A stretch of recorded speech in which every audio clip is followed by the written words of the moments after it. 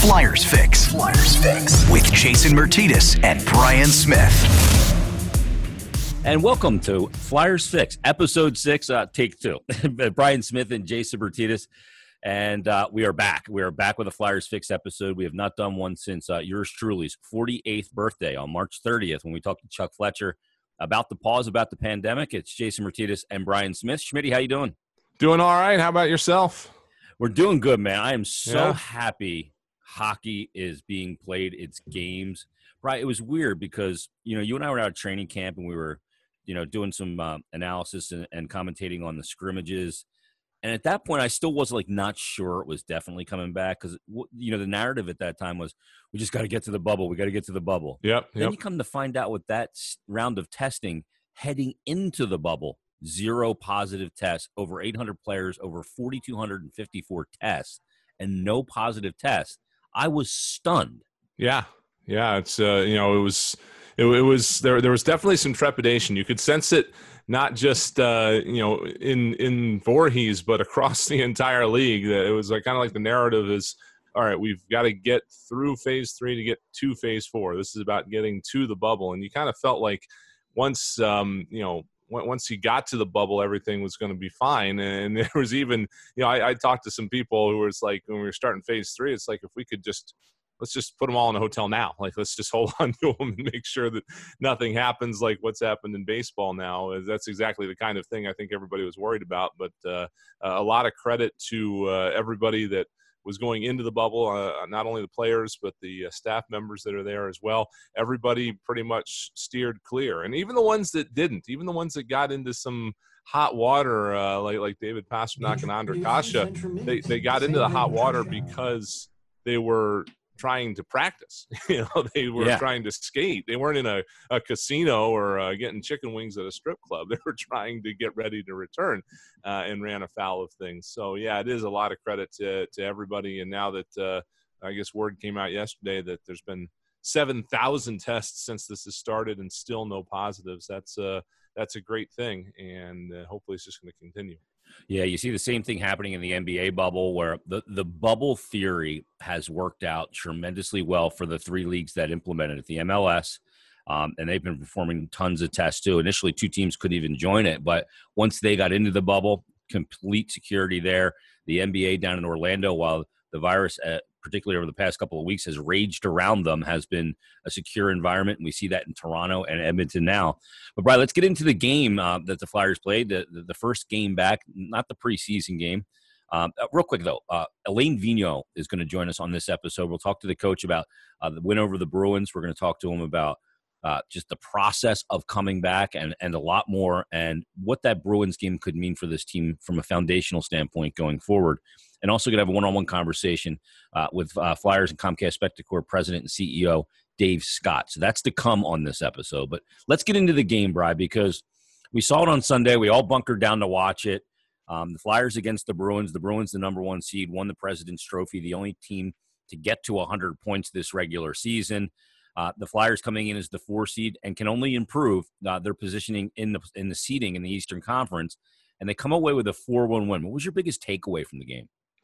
Well, I mean, I think there was no question in watching this game that that the Bruins were not 100%, and we kind of expected that just from the standpoint of they had 8 players, I believe it was, that did not participate in the first week of training camp in Boston because of, I guess, I'm assuming, possible exposure issues. We now know what was keeping Pastrnak and Ondrej Kase out so long. And I guess for folks that may not have picked up on it, apparently they came back a little bit late from Europe and were trying to skate at a rink outside of the bubble in Boston, and so they had to quarantine just to be safe. But because of all that, they did not get to skate together as much in camp as the Flyers did. And you heard the Flyers talking so much during camp about how important it was to be together and get the timing back, get the rhythm back, get back into the systems. And Boston didn't get to do that. Plus, they didn't have Tuukka Rask because he had a cough. He was a little under the weather. So we knew they weren't going to be at their best. But I think my biggest takeaway, Jason, was that the degree in that game to which the Flyers did dominate it, and that's what you would want to see when you're going up against a Boston team that was not their best. If the Flyers had played perhaps the game you would just expect if you see on paper they're going to play Boston, where it was a grind out, knockdown affair, and they barely squeak away against the Boston team in that situation, then you might be a little bit worried. But the fact that they controlled play in that game for large portions of it, I'm having difficulty remembering a time when Boston really was controlling the play. That's what I'm happy to see, is the degree to which they won that game, and also the degree to which Carter Hart played in that game. Obviously not a shutout, but it's another one of those situations, and he's getting close to 20 of these games where he's he should have had a shutout, and didn't get one because of a funky bounce or whatever. He's only got the one career shutout, but I believe he's got 18 games where he only allowed one goal, and that's a big number. That's really impressive there. And it's a lot of times you just look for the shutout number and you lose track of some of the other ones. A lot of those 18 games were games where it was a shutout until the last 3 minutes, or I know there's at least one where the first shot went in and the rest of them didn't. Stuff like that. So I was really, really comforted by seeing how Carter played that game, especially after losing some time during the camp to his little ailment. So hopefully that's all out of the woods. But all in all, it was a great first game for the Flyers, and hopefully now they're just going to build on it against Washington. Yeah, and that was my biggest takeaway as well. You let a horse to water, and I'm going to drink right now, because my biggest takeaway, it wasn't the fact, Bride, that he made 34 saves on 35 shots. The goal that Boston scored, goes off Robert Haig's skate in the crease, and it's just one of those bad luck situations. He played the Chris Wagner situation on the goal completely the right way. It just, Wagner throws it in front and hits off a skate. It ends up in. It's an inconsequential goal, although at the time it could have been consequential, but the Flyers answered 8 seconds later. But, Brian, it's not the 34 saves. To me, it was the manner in which he looked in the game, the comfortability level. And I tweeted this out, and I said that it didn't look like his heart rate ever reached higher than 71 beats per minute. He looked incredibly calm, efficient, under control, not overplaying any rush attempts or opportunities for Boston. And you watch Carey Price the night before, and that's what Price's hallmark is, his efficiency and calm under pressure. And man, if Carter didn't look like him, it was crazy to me because how good he was. And the first 10 minutes of that game, Boston was all over the Flyers, and he held the door, kept the door shut, and that allowed the Flyers to get their legs under him and then basically dominate the game until the last 3 minutes when they pulled their goalie anyway, and they just threw a bunch of shots into net. But the efficiency and the calmness with which he, performed in his first NHL postseason game, to me, was my biggest takeaway. The 34 saves, awesome, but the way he looked doing it, even better. And we saw that from him a lot this regular season, I think, where, those occasions where the Flyers might have been off to a little bit of a slow start and needed to get their legs under them, and their goaltender holds down the fort for them until they're able to do that. And we saw a little bit of that. And I guess the other takeaway I had from that game was that the Flyers were able to do what they did without their top two lines having to contribute a ton in this game. The top line guys, Jake Voracek had an assist, but that was the only point there. They did generate several shot opportunities in that first line. Second line didn't do quite as much as the first line did in terms of shot opportunities, and Kevin Hayes did get an assist in there, but that was the only assist on that line. The fact that so much of what the Flyers did came from the bottom six forwards and the defense is comforting as well. It really shows what a lot of people thought you had with this team, which is a really well-balanced lineup up and down the forward ranks, and the defense being dangerous as well as sound defensively. All that looked great for the first time out. Yeah, the depth scoring is absolutely. When you get goals from Raffl Thompson, your first two, Phil Myers scores that goal 8 seconds after Chris Wagner, and then Scott Lawton wires that one by Jaro Halaka, as you alluded to. Tuukka Rask was not available in the game. But when you're getting that kind of scoring from those guys, and Alain Vigneault loves to roll four lines, and that brings me right to my next point. This was Alain Vigneault and Bruce Cassidy. They're both Jack Adams finalists. For a reason, and they're both really good coaches. But and we talked so much during the pause in Flyers Daily, and talking with Mike Yeo and Michel Therrien and Ian LaPerriere, Kim Dilball, AV, all the players. about how to get their intensity level back to where it was when the pause happened. And the big thing in this game is the Flyers played with much more urgency in the game than Boston did. And the point of that is that this is, the result of this game is a 4-1 win, and you're in a good situation to move up in the seeding in the Eastern Conference. But the big thing that I take out of this game to me, is that it's a massive foundational building block for this team to remember the team that they were by relying on the system, being ready to play, capitalizing on opportunities. And even though there was some rust in this game, the details were executed pretty well.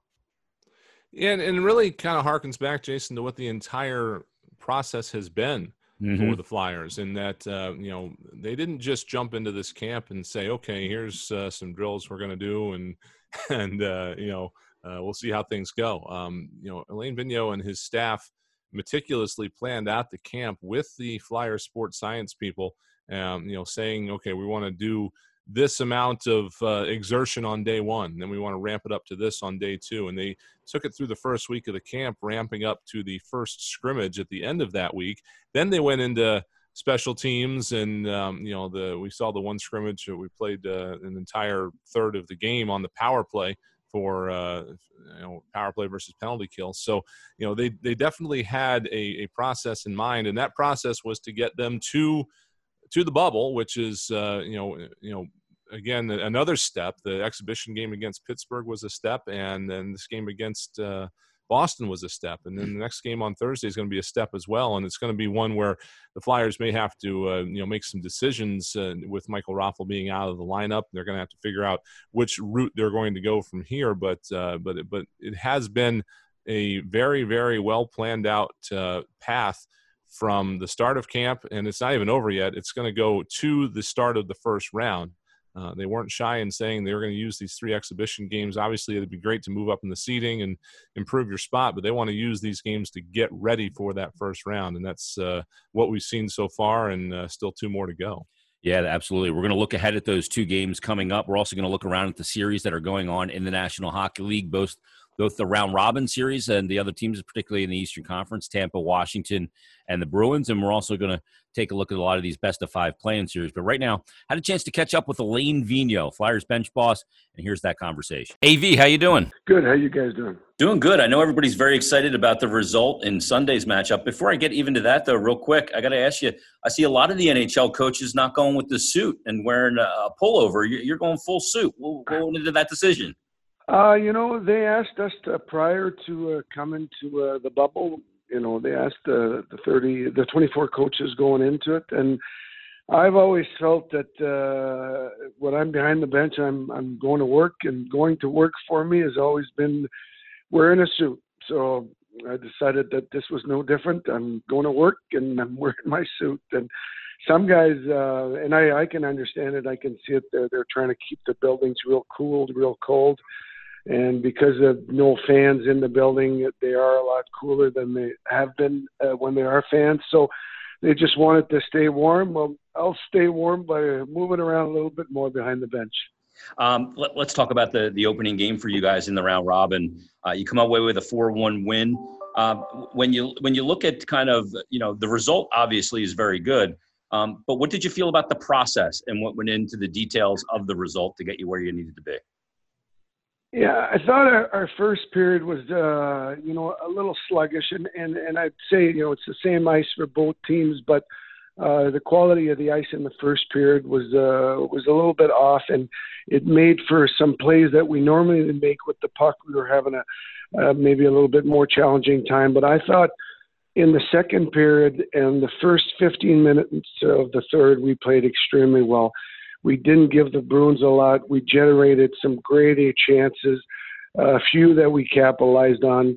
No more important than, our third goal, Phil Meyer's goal, just after they scored to make it 2-1.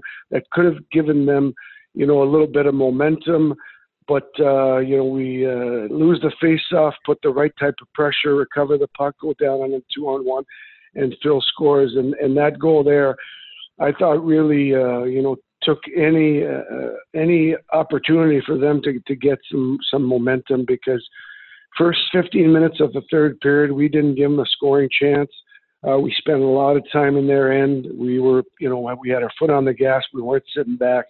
We were trying to play high-tempo hockey. And I thought for the most part, the second and third period were real strong periods for us. You talk about that. You get that goal 8 seconds later from Phil Myers. And, you guys with the next 9 shots on goal, you didn't give them any chances, as you alluded to. Let's talk about that pairing of Sanheim and Myers. Their elite skating ability to cover the 200 by 85 is such an asset because they can jump plays, get into the offense, and also have that ability to get back. They were particularly good in the game. What was your assessment of their play, in particular against that top line with Bergeron, Marchand, and David Pastrnak? Yeah, I thought, going back to our first exhibition game, I thought Phil and Travis struggled a little bit. But the competitors, we've learned, how they compete and their size and their skating ability. We let them go through a little bit of some growing pains during the year, and we felt that it would be beneficial in the long run. And in that first game yesterday against Boston, they were, our best duo, our best pair. They were strong defensively. They were moving the puck up well. They were jumping up in the play when the opportunity was there. And, they're a big part of our team. They're both young defensemen, both still, as far as I'm concerned, scratching the surface on their potential. But they're two good young men that really want to work at their game. And last night, hopefully, was the start of something real positive for them and for our team. Alain, you've preached the loving to have that ability to roll 4 lines, especially in this round robin where you're trying to get everybody a lot of minutes, knock the rust off to get ready for what is the actual playoffs coming up August 11th. To get the depth scoring, to get goals from Raffl, Thompson, Myers, and Scott Lawton, to spread that all around your lineup had to make you feel really good about that aspect of the result. There's no doubt, and any team that is expecting to have a long playoff run and to challenge for a Stanley Cup, if you're going to do that, you're going to get contributions from your whole lineup, and it can't be always the big guns. It has to be, you sometimes your bottom 6 forward, sometimes your second or third pair D. You need that type of contribution to be able to push and challenge for that Stanley Cup. And we got, some huge contributions last night. I believe that, it's a step in the right direction. We're going to be challenged on Thursday when we play against Washington, but we'll be ready for the task. Alain, let's talk about Michael Raffl. He's got a goal and an assist in the game. I know there's limited you can say. Is he a guy that's going to be available come Thursday? And you have some decisions to make if he can't go, and you have some decisions to make anyway because you want to get guys in the lineup. How variant will your lineup be come Thursday and the situation with Raffl? Well, obviously we can't really talk about Rafi's situation, but I think it's pretty safe to say he fell very awkwardly into the boards yesterday, and he won't be available here for a little bit of time. But that, puts Joel back in. There was no doubt that I wanted to put Joel back in the lineup at some point here, so that gives him the opportunity. I'm watching the game here for a second time. I might make some other changes here moving forward. So we've got practice day today, and then we have one more practice on Wednesday before we play against Washington. With my assistants and with Chuck and Brent, we'll sit down there, and there might be a few other changes. We'll see what we decide to do here come Thursday. You got an opportunity now. Winning that first game is a great first step to get those 2 points in the round robin. The goaltending you got up from Carter Hart in the game is particularly in that first period when Boston was really all over you guys, for him to not only, kind of hold the fort down and keep it a scoreless game. But, Alain, my biggest takeaway from the game wasn't the 34 saves on the 35 shots. It was the manner in which Carter looked in doing it. He looked so calm. The moment wasn't too big for him. I said it didn't look like his heart rate went over 71 beats per minute in the game. I mean, that to me, that's my biggest takeaway is just the way, not only the 34 saves, but the way he looked in doing it. How impressed were you with his performance? That's such a good point. I mean, he looked big. He looked calm. He looked in control. And that, that rubs off on the rest of our group. I mean, there's no doubt that goaltending in today's game is such an important factor. A lot of times in games, if my goaltender is better than your goaltender, I'm probably going to win that game. And last night, there's no doubt that Carter was the better of the two goaltenders on the ice. And that confidence of him, controlling those rebounds and helping us on breakouts by stopping the puck and moving it a couple of feet one way or the other were huge. It was a big game for our team. It was a big game for Carter. I don't think there was, any doubt in our minds that, even though Carter hasn't played on this stage before, he's earned the right. He's played in big moments before, and he's a big part of our success moving forward here. The one thing about the game too, Elaine, it's you're not playing for your lives right now. The playoffs will begin for you guys in earnest on the 11th. But that is certainly, that game against the Bruins, a really good opponent, is certainly a big cinder block in the foundation that you're rebuilding right now, isn't it? Oh, no doubt. And our game against Pittsburgh, really liked the way we started that game in our first half. They came on after that. But, you find a way to win those games. We found a way to win it in overtime, even though it's not the overtime that we're going to see in the playoff format. But we found a way to win, and we carried it over, last game. So Washington's coming up. It's going to be a huge test for us. They're one of the best teams in the league. And I think our group is looking forward to it here. We've talked about the different stages, the stage in Philly, and now the stage in the bubble to prepare ourselves for our first round matchup. And we're taking this very seriously. We're putting in the time, the work, the effort, the preparation that's needed. And come August the 11th, whoever the opponent is, we're going to be ready. Elaine, talk about the bubble real quick, because as an NHL coach or a coach of a professional sports teams, some of the times you worry are when you don't have the group around you, but you got the bubble life going right now for everybody. It's a bit of an old school feel for players and coaches back to your youth days and going to tournaments. So this is a really long tournament. You hope to be there for a while. How's bubble life been for you as a staff, and how the players seem to be adapting to it?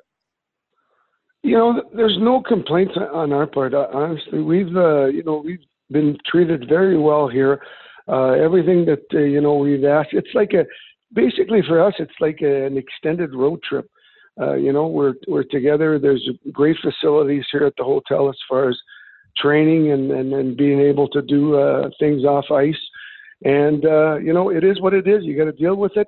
And we talked about to our group about in today's society with what's going on. We're very fortunate to be able to play and maybe bring comfort to people that need their sports right now. And hockey is a great game. It's a beautiful sport. It's got a great community, and let's do our part by winning and doing our part for the Philly fans. Well, game one certainly brought a lot of joy to Flyer fans. Last question for you, Elaine. Having a group with characters like Kevin Hayes, Michael Raffl, that keep things fun, a coaching staff that you've assembled that really seems to enjoy each other's company and working alongside each other, that can pay dividends both from a player's perspective in this unique situation and for you guys to help maintain your sanity, can it? Yeah, well, in this situation right now, you need that. And I've always said this to the guys I'm working with and to the players. I mean, yes, there's a lot of work that needs to be done, but you got to find a way to do that work while you're having, fun. Anytime that you can enjoy what you're doing, and it doesn't become work, you're just doing it. You're having a good time. And right now with our group, we do have quite a few characters, and the guys like to be around one another. And there's always a different component each day, because somebody's always got a little something up his sleeve here to keep everybody loose and to keep everybody focused. That's the fun part of being a Flyer player and a Flyer staff member at this time.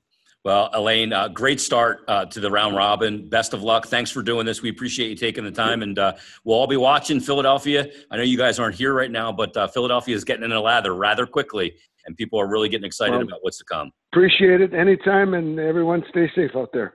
Great to hear from Alain Vigneault. And Bri, again, you hear him in all of his availabilities, and you heard it there. Just a guy that really knows what his plan is right now to execute. And talking about Joel Farabee entering this lineup coming up on Thursday, having the organizational depth that this team has, losing Michael Raffle is a big loss, but having a guy like Joel Farabee, an extremely skilled player, mitigates that loss. But the other part of it is Farabee gets a bit of a pause in his rookie year, another camp, if you will, to reset, and that can be really good for a young player.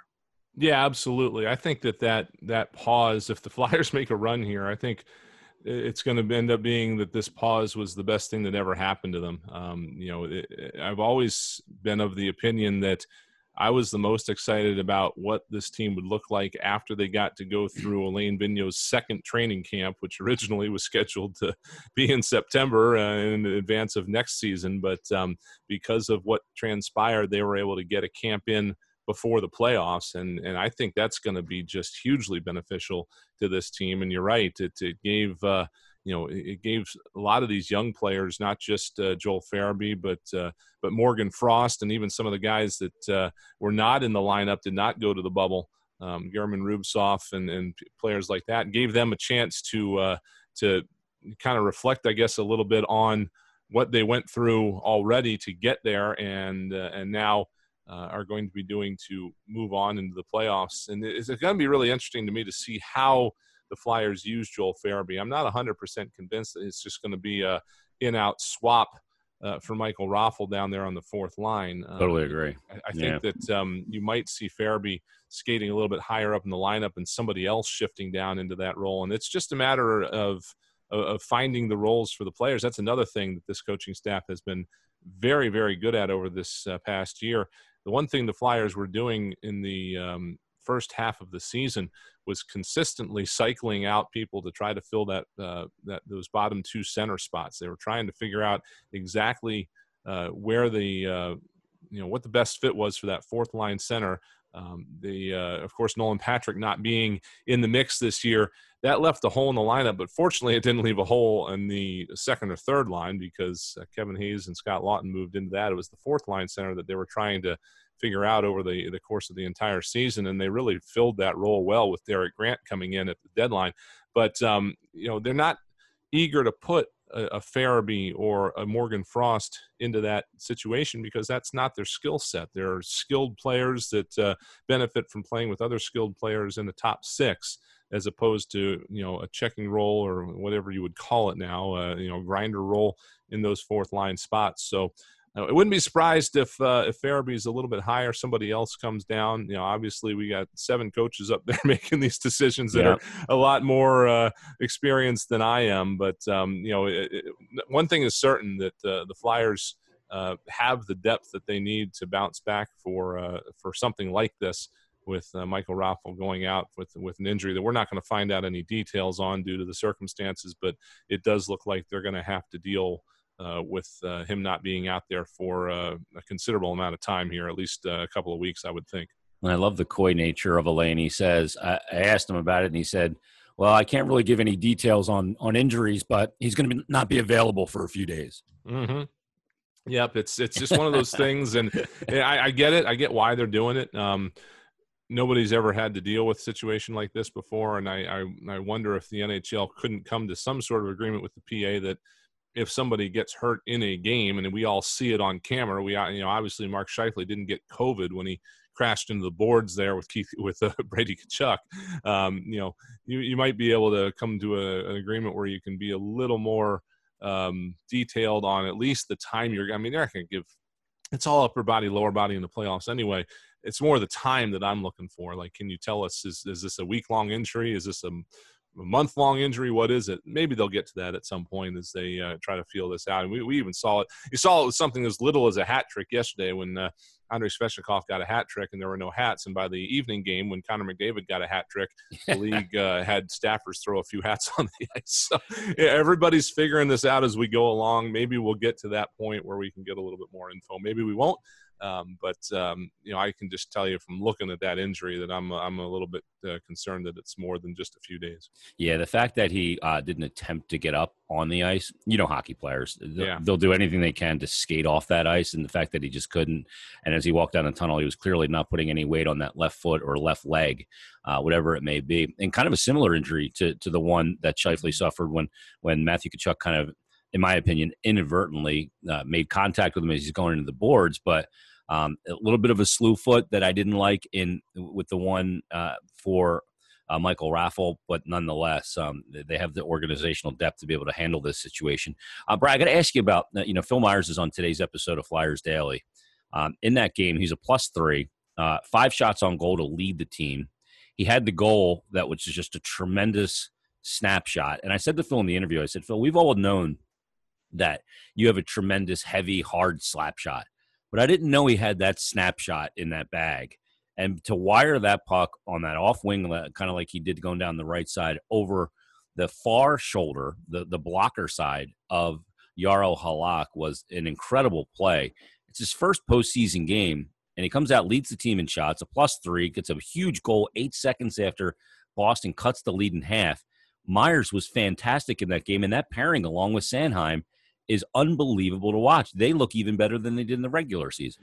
Yeah, and I think that's another situation you were talking about where guys get a second camp and are able to come out with some improvements. And Phil Myers is one of the guys that has done that. He should have been among the 3 stars of the game, I think, in that contest. There was a lot of Flyers you could have chosen from, and he wasn't one of them. But he was right there with what he contributed, because that goal is not just a pretty goal, but the timing of it, 8 seconds after the Boston goal, just took, completely eliminated any momentum they might have picked up from that. So that was huge.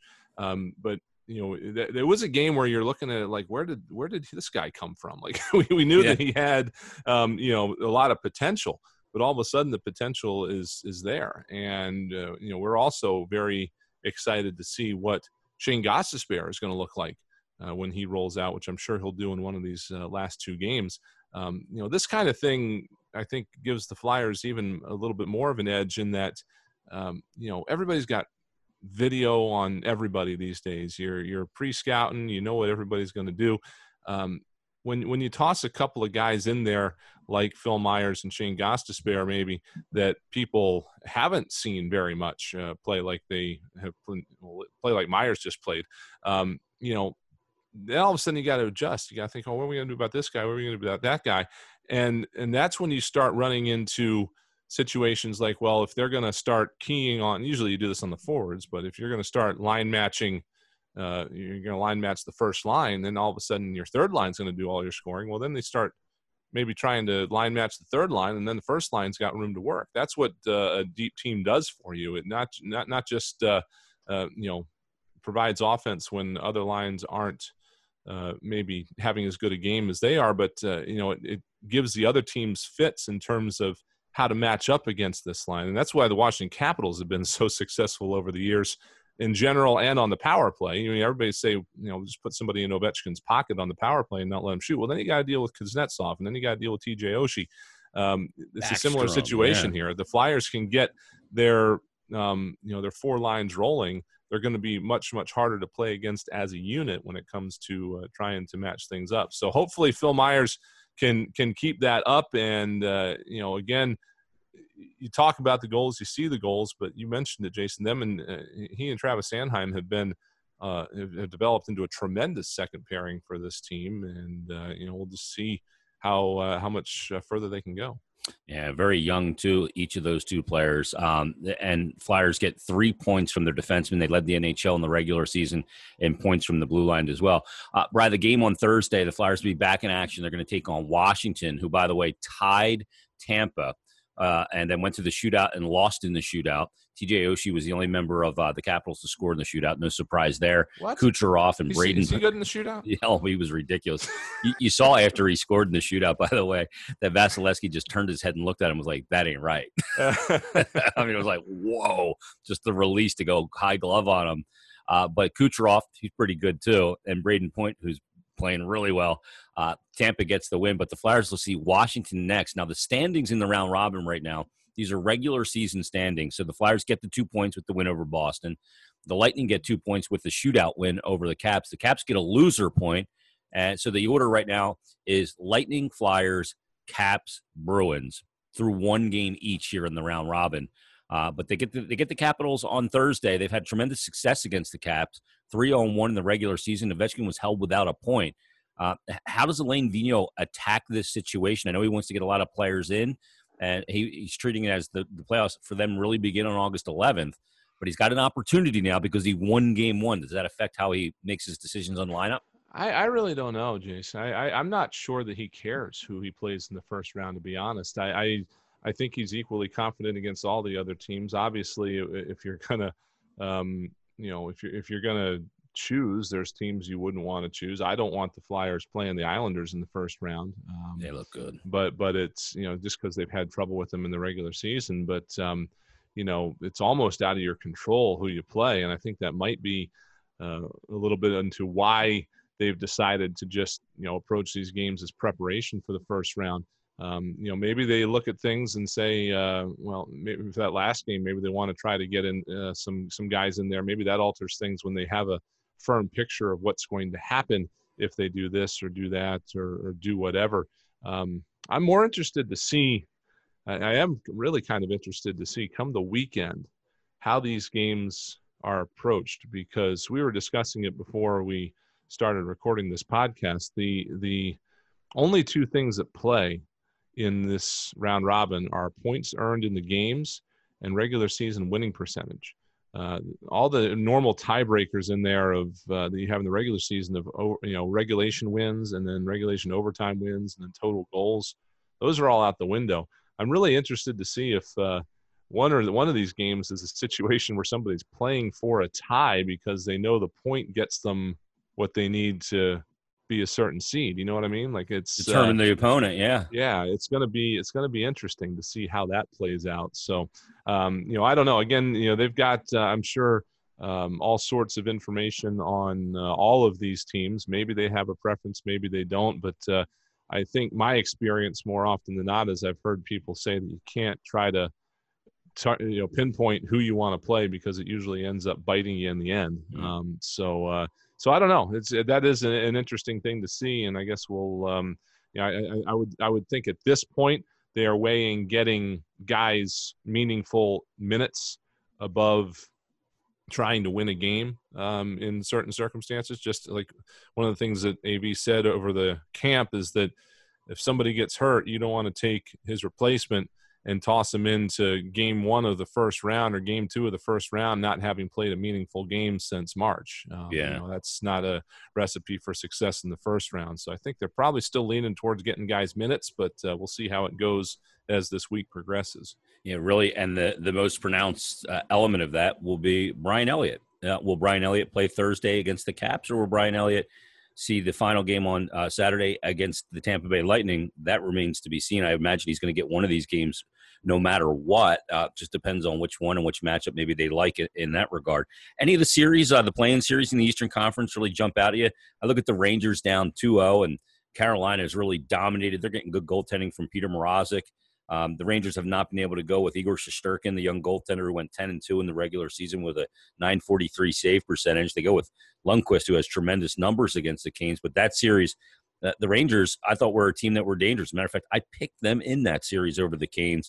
But the Canes look like the team they were last year that swept the Penguins out of the playoffs. They do, and with all respect to Henrik Lundqvist, I'm not sure that the goaltender that has those numbers is the goaltender playing in his jersey right now. I was really my eyes were really open to his situation back in February when the Flyers played the Rangers in a back-to-back, and I believe it was a 3-4, where Lundqvist was healthy as far as we know, but they went with Shesterkin in the back-to-back in both games of a back-to-back of games with travel.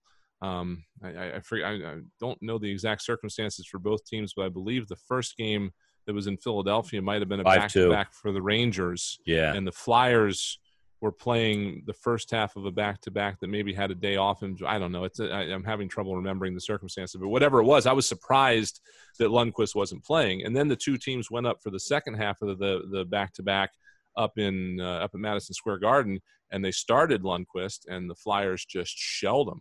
Yeah. 3 goals in the first period, I think, or 4 goals in the first. I was calling the PWHPA games at the time at Skate Zone for the women's hockey tour they had there. So I was kind of watching that game out of the corner of my eye. But every time I looked down, the Flyers had another goal.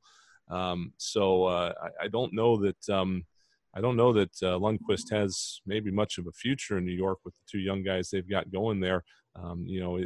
Everything comes to an end, obviously, and what a career that he's had. But I think not having Shesterkin there has really kind of handcuffed that team a little bit, and it's the opposite effect of what the Penguins were worried about with Carey Price in a 5-game series, how a goaltender can just go in there and steal it for you. When you lose your goaltender and you have to go with your backup in a best-of-5 series, you do not have much wiggle room. I mean, the Rangers are down 2-0. If it's a best-of-7, you see it all the time. The next team comes in and wins the 2 games, and you're tied. But that doesn't necessarily hold true in this situation. So. I am a little bit surprised that the games have progressed the way that they have, but the Rangers seem to maybe have a little bit of wind out of their sails without Shesterkin in net. Yeah, no doubt about it. And we'll see if the Rangers can stave off elimination. Just as quick as you got into the bubble, you could be going home from the bubble. The Penguins and the Canadiens just alluded to it, and Matt Murray got to start in Game 2 as well. Penguins even that series after an overtime loss in Game 1. Carey Price was outrageous in Game 1. He was outrageous, as a matter of fact, in Game 2. He gives up just the 2 goals. He makes 35 saves. But this series now tied at 1, in a best-of-5. And, you go, okay, maybe the Penguins are just going to steamroll him now. But as long as Carey Price is this locked in, and he appears to be this locked in through Games 1 and 2, this could be a very dicey series for the Pittsburgh Penguins. Yeah, it really can. And, this is the Flyers are watching this series really closely heading into things, because if they had not moved up in their round robin, then they were going to see probably the Penguins if they were able to win this series. There'd be the 4-5 matchup. But, again, I think Carey Price is doing exactly what the Penguins were afraid he might do, and is just being Carey Price back there. It's a very little room for error when you're dealing with this 5-game series. And we saw a lot of talk about it, that the teams over the years that have won the first game in these, used to do best-of-5 series all the time in the early 80s, going through to about 1986, I think was the last time they did it. And back then, the team that won Game 1 won 81% of the series. Now, I believe it's a much different NHL now. The parity in this league is much closer than it was back then, even when you only had 20 some odd teams, and the guys at the top were leaps and bounds against the guys over the bottom. But I think that it's still definitely a dicey situation for the Penguins, and they've gotten even, which they needed to do. But that Game 3 is not going to be a cakewalk for them, even though coming off a Game 2 win. These two teams are digging in for this one. I see this one going all the way to 5 games. Yeah, me too. It's certainly interesting, because a lot of folks, for a lot of people, the main flaw in this whole thing is that the Canadiens are involved, because they were 15 points out of a playoff spot at the end of the season. But the reason they were that far back is they're so bad in shootouts this year. They had 13 overtime and shootout losses, I think, and so they're not as bad of a team as that record shows. And I think the Penguins are finding that out. Yeah, no doubt. The other series in the Eastern Conference I wanted to take a look at was the Columbus-Toronto series. Taping here, they will play this afternoon, but Columbus wins Game 1. They get the goose egg from the Corpedo. Jonas Korpisalo shuts out Toronto, and it wasn't like Toronto didn't have some good opportunities. He made some tremendous saves, including an incredible high-danger chance from Austin Matthews right in the slot. He makes a tremendous glove save. And John Tortorella, that when the world is up against John Tortorella, he's going to get his boys firing on all cylinders. And he's done it once again. He just continues to do it. Another Jack Adams nominee. Yeah, it's really funny with this team. I think you're finding out this year, how much of an effect John Tortorella can have on a team. And I don't pay a ton of attention to other teams, specifically in a practice mode, but I'm guessing that maybe the elements of Torts that wore thin on his previous teams are maybe a little bit muted now that he's on, what is this, his third stop or fourth stop? Fourth stop overall. Coaches, I think, tend to mellow out over time. And so I think what you're seeing with this team is, some of the stuff that would wear on his players at previous stops may not be there quite as much. And the stuff that has made him successful shines out a little bit more, because this is a Columbus team that was not even supposed to be in the picture this year after losing Artemi Panarin and Sergei Bobrovsky. They then, tried to replace those guys, and everybody got hurt. But they were able to still have a good enough season to get into this grand tournament that we're in right now. And, without Bobrovsky, without Panarin, obviously those are two big pieces missing. But the bulk of this team is still the same team and definitely still the same coach that knocked off Tampa Bay last year. Yeah, Matt Duchene as well. Yeah, so you know that this is a group that can get things done in an underdog situation. And I know Toronto is, like any other team, and they're, there's no fans, and they have to follow all the same rules that everybody else does. But we're still playing in Toronto's building. They still got to feel more comfortable there than the other teams do. So for them to come out and make a statement like that in Game 1, I think is really just a continuation of what we saw all season from this group. And I have a hard time seeing Toronto going out in their own building again the same way that Tampa Bay did. But this might be another one that goes the distance here. But I think Columbus right now over this Toronto team does have the edge. Toronto's got a lot of pressure on them. Even though there's no fans, even though they're in their own building, they might have more pressure on them from their media and their fan base than any team in this tournament. So they might be feeling that a little bit too when it comes down to it. Yeah, boys, don't turn on the talk radio in Toronto, because they are not the most level-headed at the worst of times or the best of times. And right now, with them down 1-0, seeing what Columbus did last year to the Tampa Bay Lightning, I'm sure they're freaking out.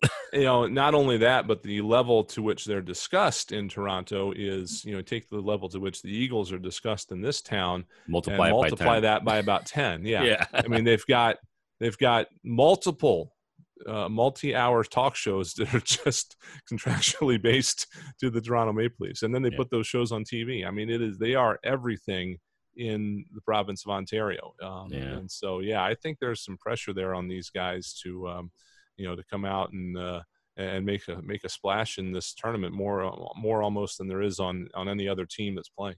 Yeah, and the fact that they haven't gotten out of a first round, and if they lost in this play-in round, would you even consider them making the playoffs? Yeah, but you're right. Yeah.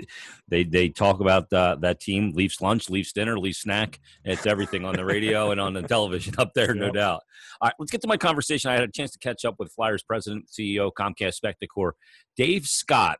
He represents ownership, and had a chance to sit down and have a one-on-one conversation with Dave, and here's that conversation. The chairman and CEO of Comcast Spectacor, the parent company of the Philadelphia Flyers, Dave Scott. Dave, how are you?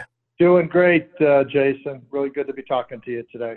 Well, the game is back on the ice. What a process it's been over the past 140 days, if you can believe it. But how's the time during the pause been for you with the season steaming towards the playoffs, and all of a sudden, boom, you hit the brakes, you go from 60 to a stop. How's that been for you to deal with?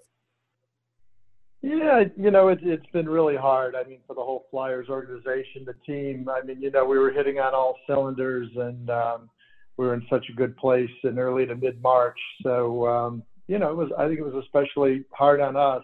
I don't think anybody would have dreamed, Jason, this would go on for 4 months, almost 5 months, coming up here.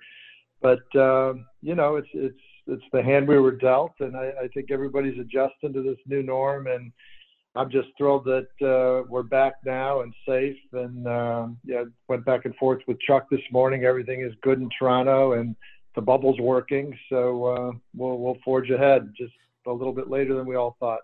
Dave, how impressive! I was so impressed with Gary Bettman, Bill Daly, the commissioner and deputy commissioner, Donald Fehr, the head of the PA, the NHLPA, the players, the return to play committee. The way they handled this entire process of getting the game back on the ice, it didn't get ugly in public like baseball perhaps did a little bit. And they also ensured labor peace through 2026. How important is that element, knowing the CBA is agreed upon for the next 6 years so the league can remain healthy and move forward as we eventually move past this pandemic? Well, I mean, first, let me just acknowledge Gary and Bill and their staff. I mean, they just did a tremendous job. And, I think the group that the Players Association had, JVR was on that team working with Don. And, they, both sides, I mean, really, really went at it and worked through it. I mean, so many details. But, I can't thank either side enough that we got to the place we are here. We're definitely kind of created a win-win, I think, for ownership as well as the players. And, we've got a roadmap now that takes us out 6 years. So it couldn't be better. And, we've got our TV deal, our national U.S. TV deals coming up in 2 years. And the fact that we have this certainty, it makes it easier for the NHL to get that in place. So a lot of great things. I'm really thrilled we got it done. And you couple that with another team coming into the league in 2021-22. What did you think of the name the Kraken? Yeah, I think I'd forgotten what a Kraken was, like this fictitious, but I like it. The colors are pretty cool. I think they did a good job, with the rollout on it. So we welcomed them to the league. Yeah. Yeah, it's certainly a great thing. I love the jerseys, too. They did a great job. And it's amazing that they were able to keep all of that under wraps while no games were being played. That's tremendous. But Dave, over the last 14 months, it's been really interesting. A lot of changes with the Flyers. You brought in Chuck Fletcher last year as the steward of the franchise and the GM. And then he went out in this offseason. He hired Alain Vigneault, this staff with Mike Terry and Mike Yeo, former head coaches, combined now with Ian LePerriere and Kim Dillabaugh. But how impressive has Alain been for you, really from the start of the interview process to what he's done with this team in his first season? Yeah, well, just starting with AB, I mean, we, it was a thorough process, and, we always really had our eye very closely on him.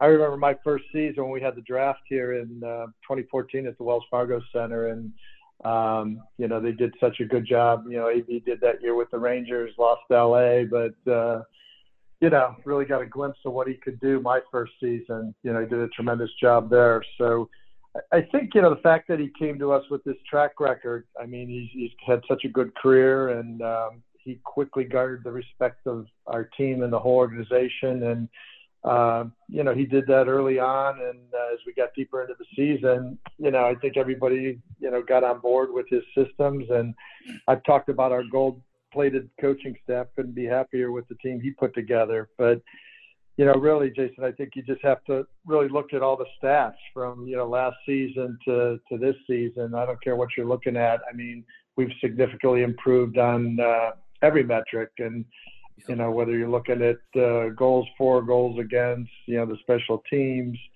even strength, it's all been great. And what's really important is, we weren't in the playoffs, last season, and this season we are.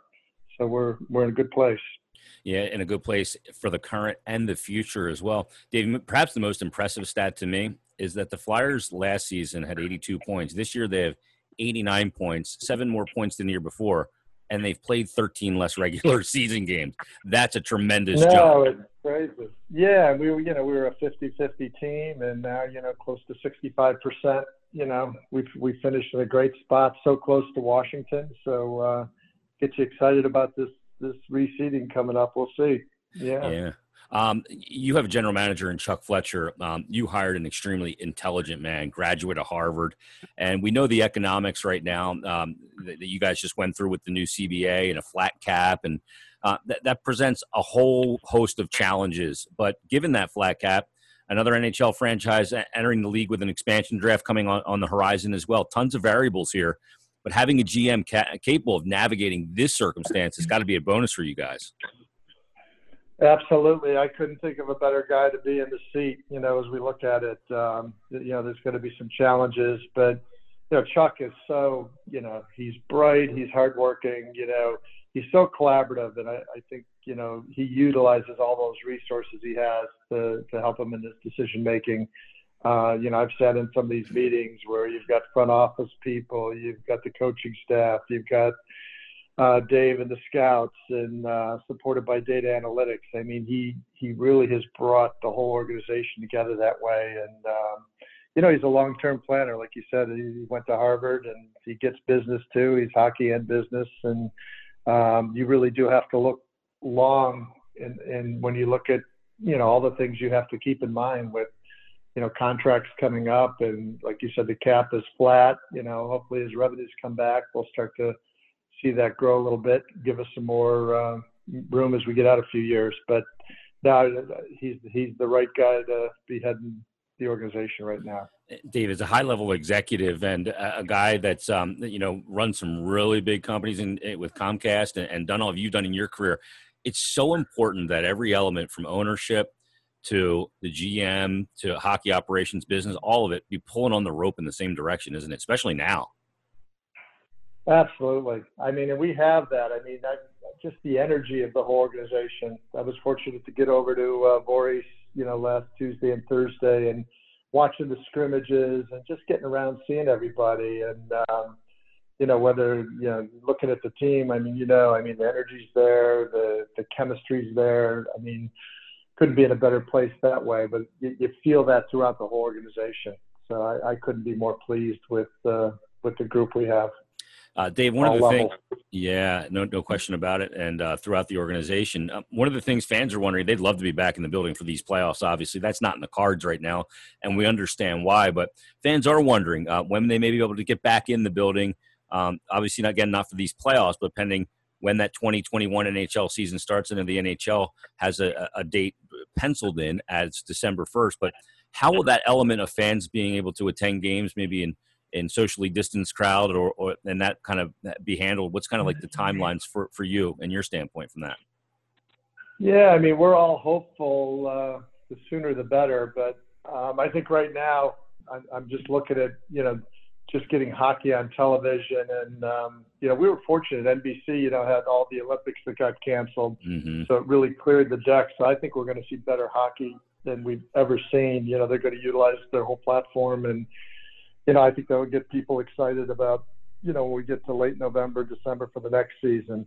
But no, we've had to do a lot of planning, Jason, around this thing. We have June 30th year ends in the company. So, you got to go through and make the best assumptions you can make. We don't have a crystal ball, but, we didn't really expect to have fans in at the beginning. I think the idea was, we will get opened up and kind of find our sea legs there. And, we want to make sure the Wells Fargo Center is in a position that people, when they do start to come back, will feel safe and comfortable. And we're looking at everything. I mean, just the normal sanitization processes you go through, you see what's going on with the Phillies now. I mean, you have to get all that right. But, we're looking at improvements too into our HVAC systems and things. Anything we could do that will just make it better. And, the real hope is that we get a vaccine, early next year. I mean, and, seems like it's promising from everything we're seeing. But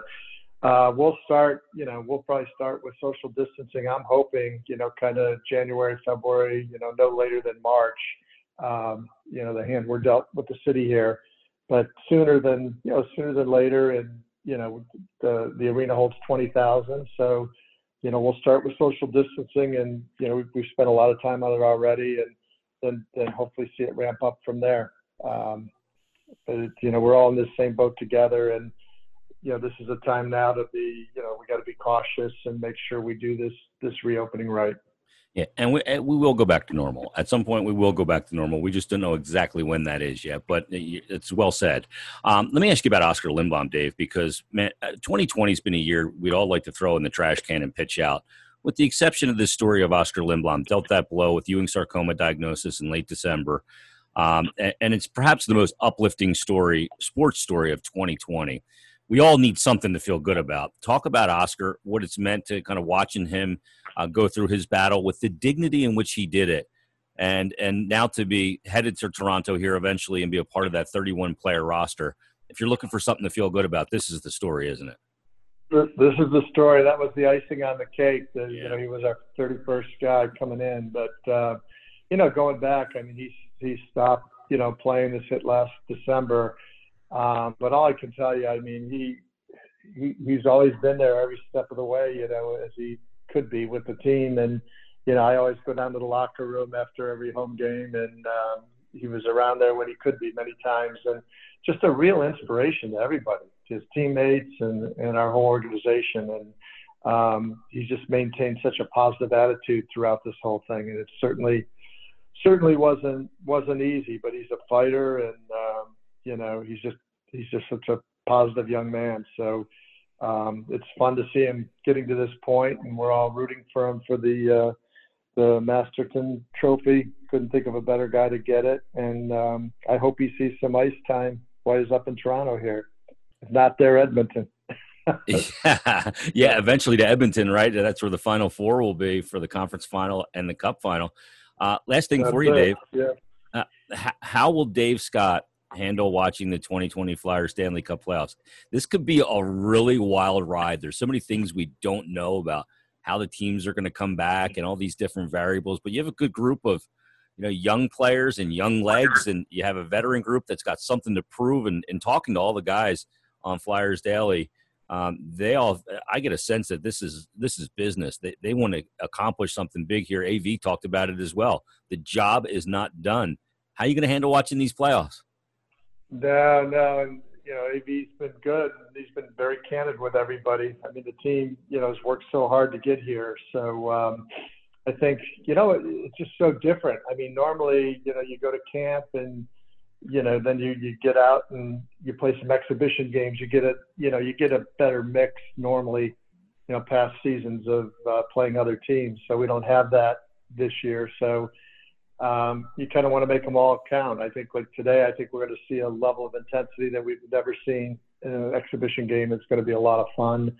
You get into the round robin. I think AV's approach has been a good one. Like, we got to find the right balance towards, it'd be great to move up from fourth to first in the seeding or somewhere in between, but you still want to make sure you're ready for August 11th. That's kind of job one. So I'll be watching it remotely. I'm not going to get up to Toronto, but my plan is to get to Edmonton, for the Eastern Conference Finals, and be watching all the games from a distance, and be talking to Chuck every day.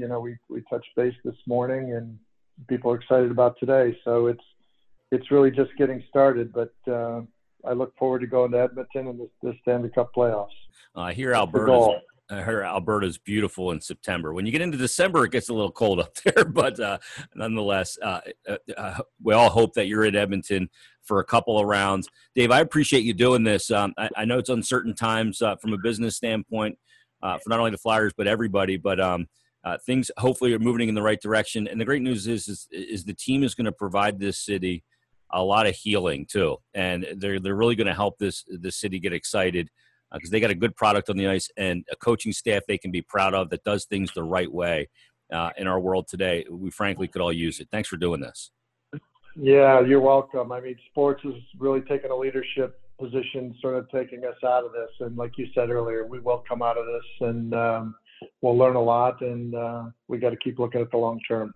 So thanks, Jason. I enjoyed it. Thanks to Dave Scott for taking the time to join us here on this episode number 6 of Flyers Fix. It's Jason Martinez and Brian Smith. And Brian, let's get to kind of our observations of what the games have looked like on television as they try and bring this to us. Sans fans I think the NHL did a really good job covering the seats and the LED screens in the buildings. And what's been your impression of how the games have been broadcasted? Because I'm not even noticing there's no fans unless during a stoppage of play I actually look for it. I think the testament to how well everything's gone with these broadcasts has been the fact that I don't think the vast majority of people out there necessarily have even noticed a difference. And you and I being behind the scenes, we know how different it is to put on these broadcasts. When you're watching these games, I believe only a couple of, obviously NBC is rotating in their entire announcing crew. I think only a couple are in the bubble. John Forsland is in the bubble. He's on site. There's a couple guys in Edmonton. Yeah, in terms of play-by-play guys, they do have the same guys between the benches, Bush and Pierre in Edmonton. They are there, obviously.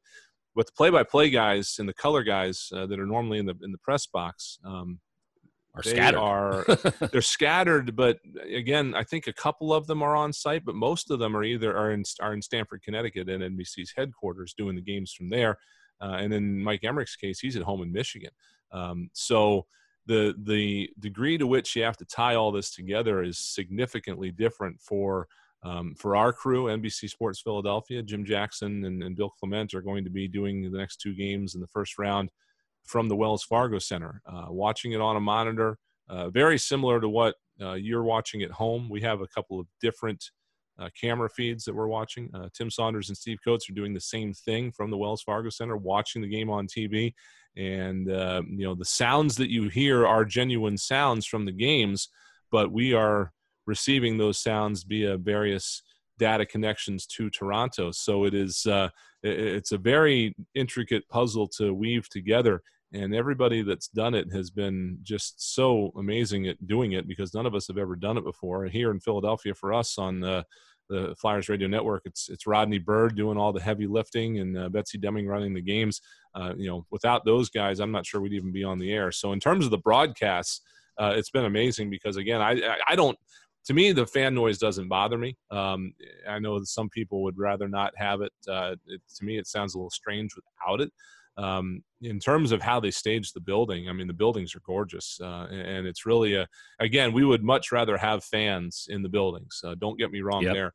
But the league has taken advantage of the fact that there are not fans in the buildings to create settings that they could not create if there were fans in the buildings, obviously with the banners and the boards and stuff. But the camera angles, there's my understanding is there's somewhere between 28 and 32 camera angles in these buildings. And that's about 12 to 20 more camera angles than you have at a typical game, because they're able to put cameras in places they would not normally be able to put them, because they would affect the seating arrangements. So they're taking advantage of the unfortunate situation of the fans not being there to then bring you, views that you have not seen before while you're at home watching these games. So they've done a very, very good job of that.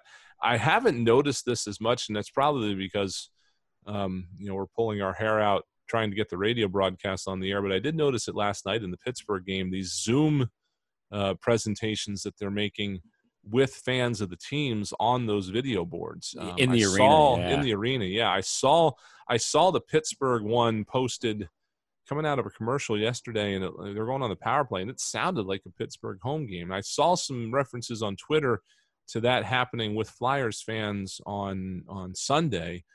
Again, we were trying to make sure that our radio broadcast was going well, so I wasn't paying a ton of attention to it. But my understanding is that they got some Flyers fans involved in that as well, getting them on these Zoom calls and posting those feeds, probably pre-recorded very slightly, but posting those on the game, on the boards in the game as it's happening.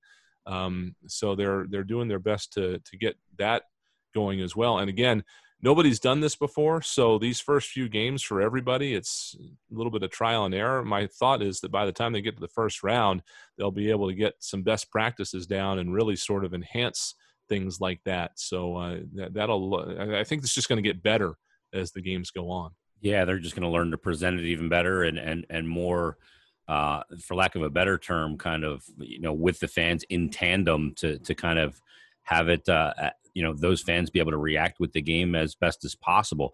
The product on the ice, to me, was for a lot of people was a big concern coming back. So guys are going to get injured because they haven't played in 4 or 5 months, or the pace of play is not going to be good. The ice, all of those things. The ice has been chippy at points, especially on the third game, in one building in a day. But overall, the product on the ice, to me, by the first game, Justin Williams drops the mitts and starts chucking knucks 5 minutes into the game. And there's been fights, there's been big hits, the intensity is there. And the league took my advice. Well, not completely, because I said to put the cup in between the benches so they knew what they were playing for without fans. They did me one better. They just put the cup as the logo at center ice, so these teams know what they're playing for. And there's been a lot of intensity in these playing rounds. That first game, it's just like, holy smokes, look at this. I was really stunned at how that first game played out.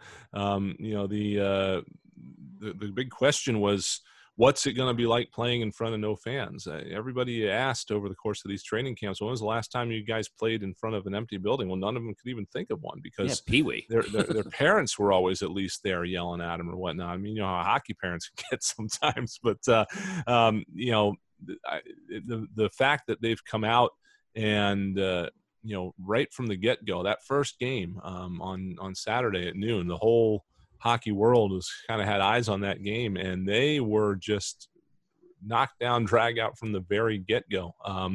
That was to me, you know, that bodes well for what we saw to come. And then, you know, not that I agree one bit with what Paul Maurice had to say about the injury to Mark Scheifele, saying that it was intentional. I don't think it was intentional at all, but you know, in terms of making that series more intense, that's going to get it done. And you saw that yesterday in game 2. So I've been pleased with it. You know, I'm not there. It's hard to notice really the ice conditions too much from not being there. I'm sure that the ice is not as good in game 3 in August as it would be for one game in February. But that's as much due to the weather as anything. The NHL really does do a lot to try to take care of the ice. There's rules in place. You can't have anybody skating on the ice within 3 hours of the start of a regular season game.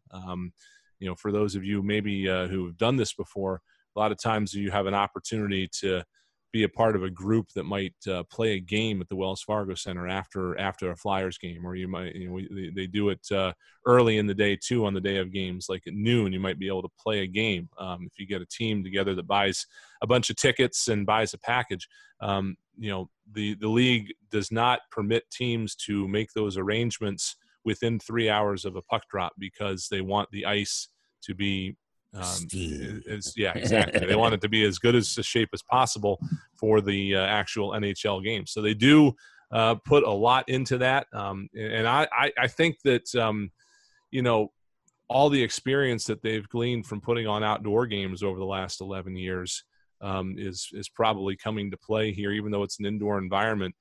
They're probably having to take care of this ice the way they do, closer to the way they do an outdoor game than they do for a regular old indoor game. If you've ever seen maybe some pictures of outdoor games leading up to it, I mean, they will go to lengths as far as to cover the ice with reflective shields to keep the sun out of it. They do all sorts of things to maintain that ice. So they're probably trying to employ some of those extra strategies in these situations where this ice is getting used a whole lot. And it'll you know, it'll get better, I think, as the playoffs go on and you have fewer teams and maybe some off days in between, or at least some. I mean, you're not going to be playing noon to 8 every day for too much longer. As they get more time to work on the ice, I would imagine there's probably people working on it 24 hours a day.